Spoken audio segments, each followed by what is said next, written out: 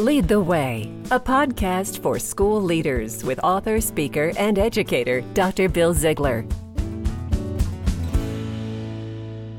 Today on Hashtag Apple Principals, we're going to talk to a distinguished Apple educator and a principal of an Apple distinguished school. So he is clearly an Apple principal, doing a great job at California Elementary School. We have Dr. John Albert. He's the principal of California Elementary School in Orange County, California. John, it's so great to have you on the program today. Oh, it's great to be here. Thank you for inviting me. So, John, we're going to talk a little bit about coding. So share with our listeners what your school and what you're particularly doing as a leader to really strengthen coding for students in your school. Absolutely. Our school is really unique. We have a dual immersion Spanish program that we run within our school where students learn to speak English and Spanish simultaneously.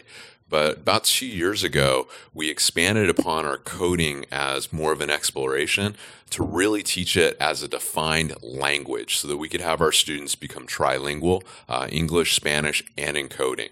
So we adopted the Everyone Can Code curriculum, and teachers are really integrating it within their lesson designs. And we've seen huge growth in regards to our math and mathematical reason because of it.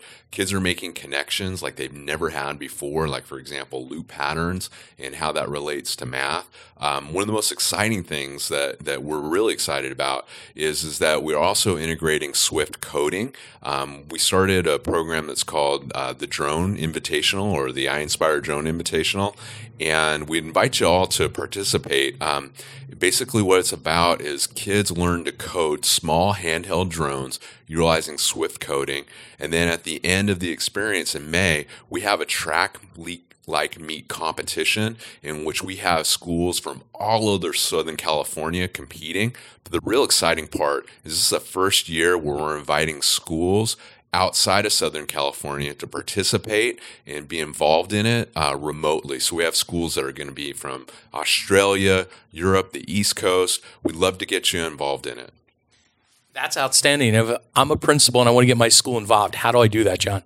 So all you have to do is follow me. I'm at JohnAlbert91 on Twitter, and we're going to have a meeting that's going to be coming up, but you're going to see it live on Twitter. You're also going to see it archived on my Twitter page. I have all the information on how you guys can sign up, and then it'll also have my contact information for you to be able to get a hold of me, and I can send you everything you need from scope and sequence to purchasing breakdowns to how you recruit kids. It's all really been vetted out for a principal because I know how busy we all are. So, John, as we close out, what's one word of advice you would give to Apple principals when they want to lead their school to innovation? One word of advice I have to give to all principals is don't be afraid to try something new. Just don't go with the status quo. Look at things that are happening in an industry. Look at things that are happening in the world around education, and think about how can you integrate those skills to help our kids be 21st century learners. John, thanks so much for being on Lead the Way. It's great to see the awesome learning going on at California Elementary School.